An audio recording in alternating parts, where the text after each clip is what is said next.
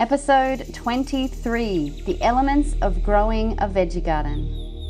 Welcome to Thriving with Nature, a podcast that gives you the tools you need to live a modern lifestyle that helps regenerate our planet. And now your host, Hayley Weatherburn.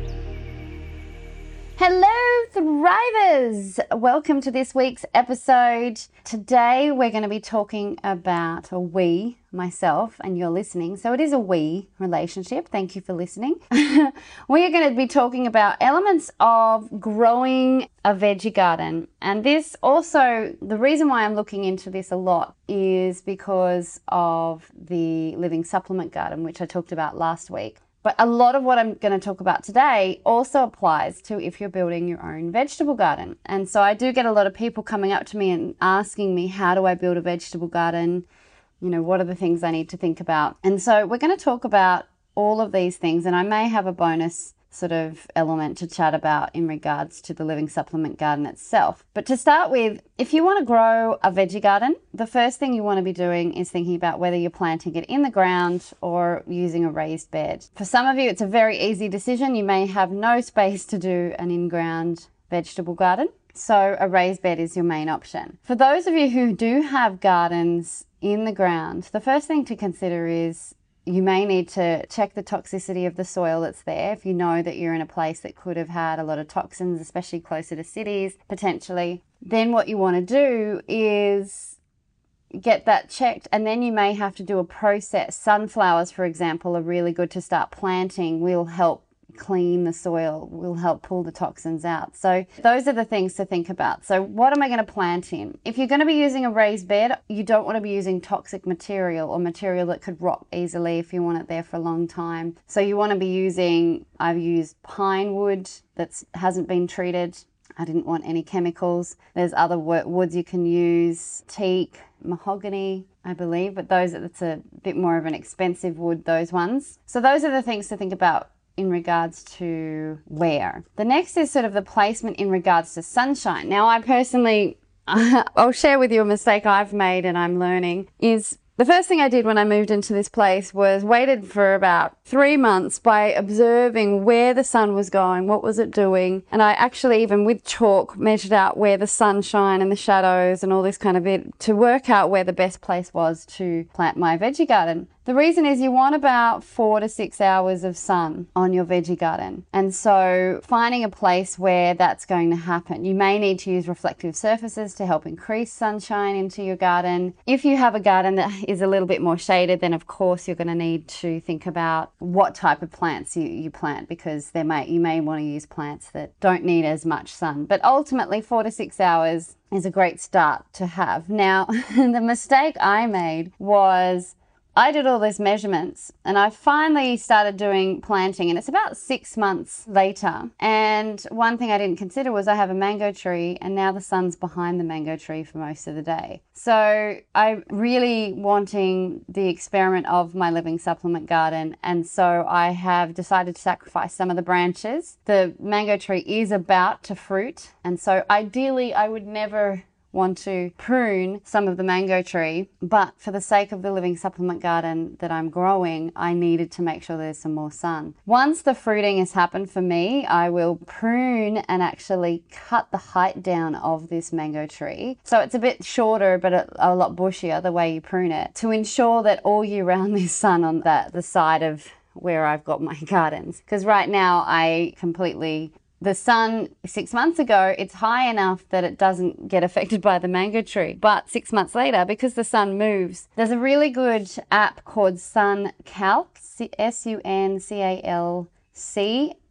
I believe it's .net. Try.com, but I think it's .net. And that will give you anytime, all year round, it'll give you where the sun is, so you can sort of get an idea.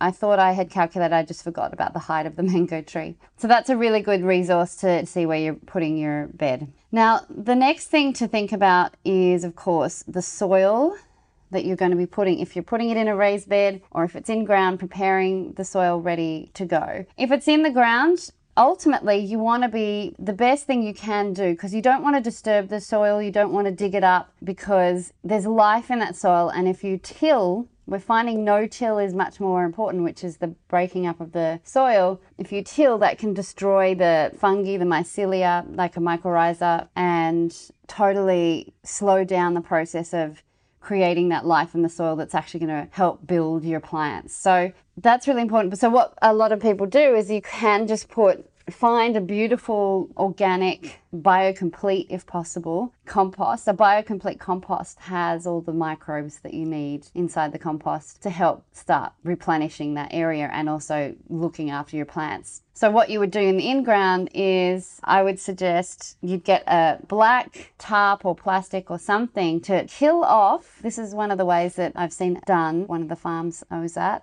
They get a layer of plastic that's sort of cut into the bed shape that they wanted. So it's sort of long. Maybe it's like 10 meters by 80 centimeters across. And they lie it on the grass or they lie it on the area and they leave it there for a couple of weeks. And what will happen is it will kill off the plants underneath, the grass or whatever that's underneath. And then once that's completely killed off, then what I would do is put compost, a layer of beautiful rich compost on top of that. And then you'd want to cover the soil with some rice mulch or hay or some nice dried sort of biomass that's going to keep the soil moist, keep the moisture in, feed the microbes and prevent and keeping the direct sun off there from killing the microbes. So that's sort of in-ground.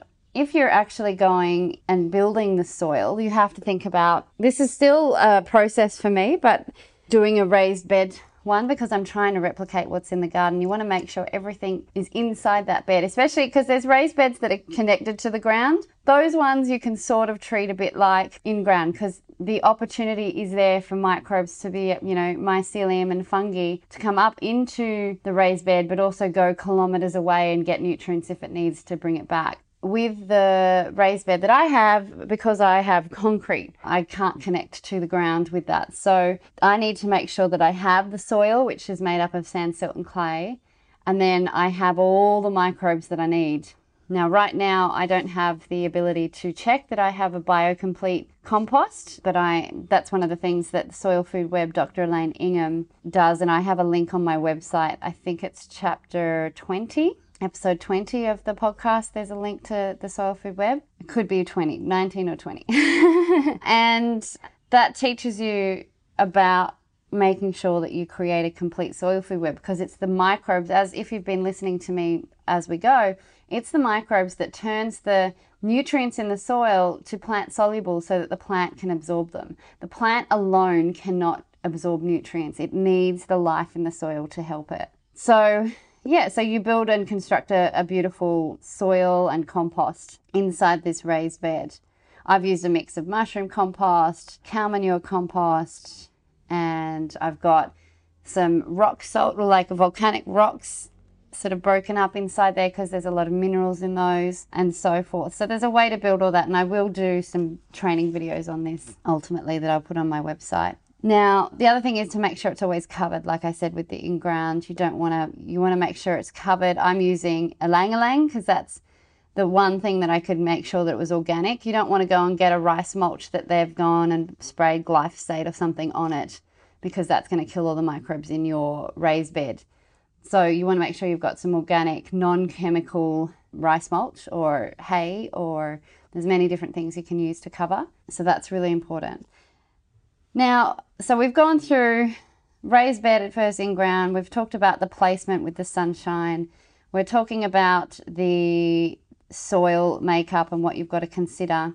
The next thing to consider is sort of what plants are you going to plant?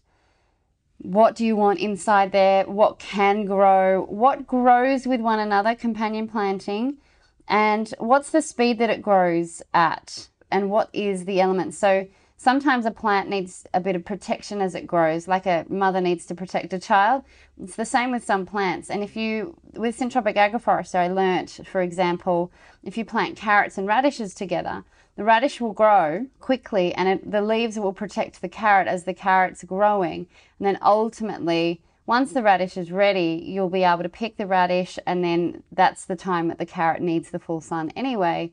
And so that is one of the elements that I want to consider. You can do this a lot more simply if you just want to find the plants that you can plant at your time in the season that grows well with your environment and what you want to eat. However, what I'm sort of talking about here is sort of the next level aspect of it. To help regenerate the soil is one of the reasons. As you grow all this, you want to make sure that your soil is building, not depleting. A lot of methods, monocrops, a lot of other methods, such as monocropping and so forth actually degrade the soil. Whereas you want to do regenerative agriculture, and these are sort of the elements to help you make sure that you are building the soil. Now with annual plants, so lettuce, and an annual plant means it lasts for a certain time, maximum sort of a year, and then you have to replant it. It's not a perennial. A perennial plant can have fruits year after year after year. And so those are the things you want to consider. Biodynamics talk about planting perennials and annuals together, which is also possible. But yeah, thinking about the strata and the companion, tomatoes and basil grow well together. They're a great companion plant. I see watermelon and corn planted together here in Bali a lot. So it's thinking about those type of things, which again, as I am learning more, I will be doing some more training videos, and ultimately I would love to have a resource. There's resources out there, but I'm going to create a resource myself to help give to people so that they can look at their health and what they need and then where they are, and it'll help spit out what exactly you want to plant and where to plant it. Another element you need to consider when you're planting a vegetable garden is water. Oh, actually, I might go back to plants for a second. Of course, you want to make sure you're getting healthy. Go to an organic or biodynamic garden and see if you can buy seeds from them or seedlings. So that's really important, because you don't want to be getting seeds that have chemicals or fertilizers or things around the seeds that are quite poisonous. You don't want any of that kind of stuff, pesticide seeds and all that kind of stuff. So definitely looking for your organic seeds or seedlings that are growing, because that will affect things. So yeah, water is the second last element I wanted to chat about today. Check if you're using a hose from the house. Be sure that there's no chlorine or chemicals that are coming out in that water, because again, that's just going to kill all the microbes. All this work you're doing, and then you go and water it you're completely reversing all the good work that you're doing. So one thing you can do is fill a bucket up of water, put it out in the sun for 24 hours, and that'll actually kill off the chlorine. So that's one thing you can do. I sometimes put my little aerator bubbler in it to help mix it and make sure that it still's alive. Here in Bali, there's a lot of dengue, and so I don't like having buckets of water that are just stagnant. I like to sort of bubble it up like what you would do with a compost tea, so that my water is aerated. That's something you don't have to do, but it's an option if you like. Yeah, so making sure you're putting really beautiful water. The best water, of course, is sort of rainwater. Unless you're living in a highly polluted area, rainwater is what I would consider the ultimate, because it's been filtered, it's probably been evaporated from the ocean or from lakes.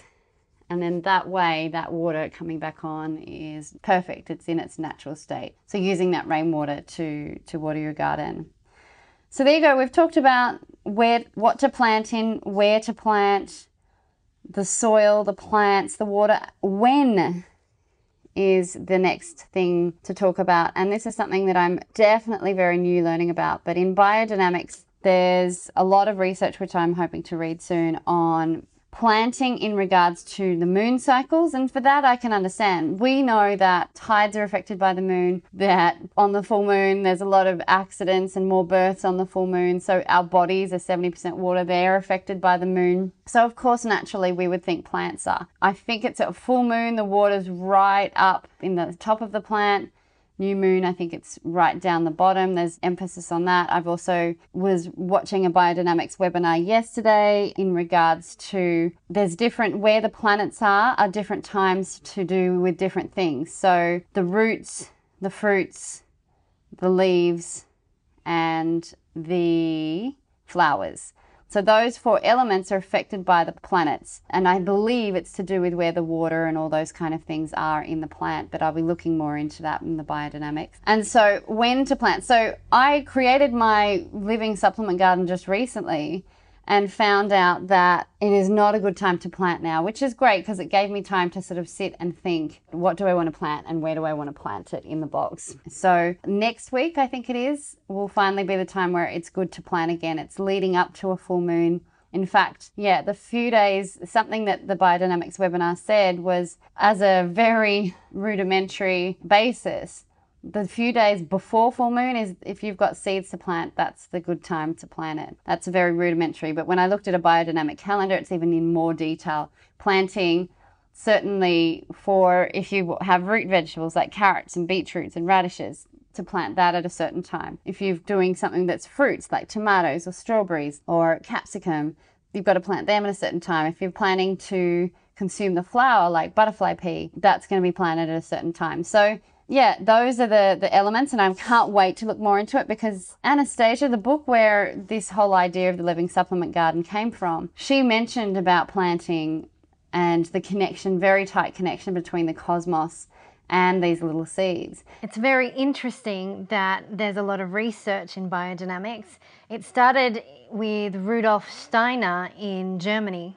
And there's been a lot of research since then, so I'm looking forward to reading all of that as well. So there you go. Those are the elements to think about when you're growing your vegetable garden. The next thing I want to chat about is with the living supplement garden specifically. One of the things I'm considering is it's looking at the health of the human that's going to be connected to this garden. And so what are the symptoms the human's feeling? How to measure this? That's something I'm looking at, to take blood tests or list down the symptoms that you have, and then how to assess that at the end, like through the living supplement garden experience, when you're connecting with the plants, when you're eating these fruits and vegetables and so forth. So that's another element to think about with the living supplement garden, because it is a connected being. So this is just the basic elements of growing your veggie garden. Hopefully that helps. If you've got any questions, feel free to pop over to thrivingwithnature.com. Otherwise, come join me on this journey of the living supplement garden over on Patreon. You can just go to thelivingsupplementgarden.com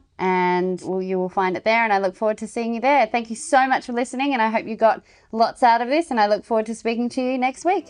Hey, if you enjoyed listening to my podcast, remember to subscribe to hear more. You also have to come check out the Thriving with Nature website, where all of my videos, podcasts, and resources are to take what we discuss here to the next level and apply it in real life. I'd love to have you come join myself and many others striving towards living a regenerative lifestyle. Go to thrivingwithnature.com.